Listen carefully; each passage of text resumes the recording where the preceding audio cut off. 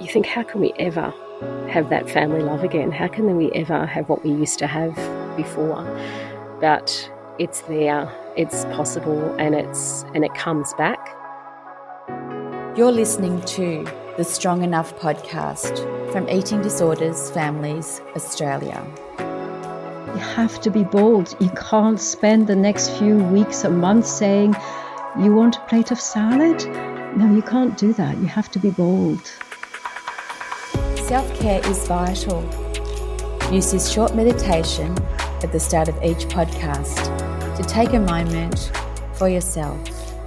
At EDFA, we always say that carers are the front line of the recovery team.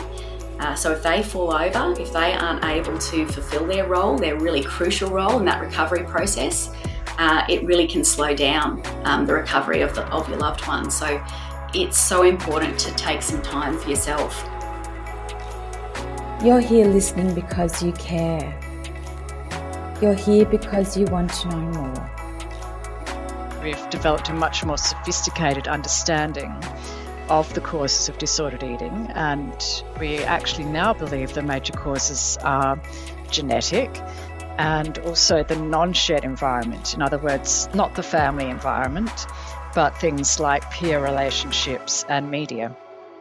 I know it can be a bit of a scary thing and it can be a concerning thing, but I often would say to people, carers and those with lived experience, that those lapses or relapses can be opportunities to learn about how to grow and develop, I guess, even more so.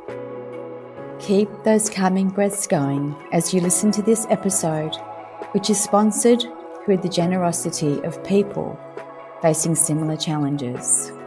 I love what EDFA does. It's just remarkable what a group of parents can do. They literally put their actual arms around me, is probably the best way to put it. I was, in a pretty distressed state. You can probably even hear it in my voice. Head to our website at edfa.org.au for links to more resources, including webinars, support groups, and the Fill the Gap counselling services. And remember, you are strong enough.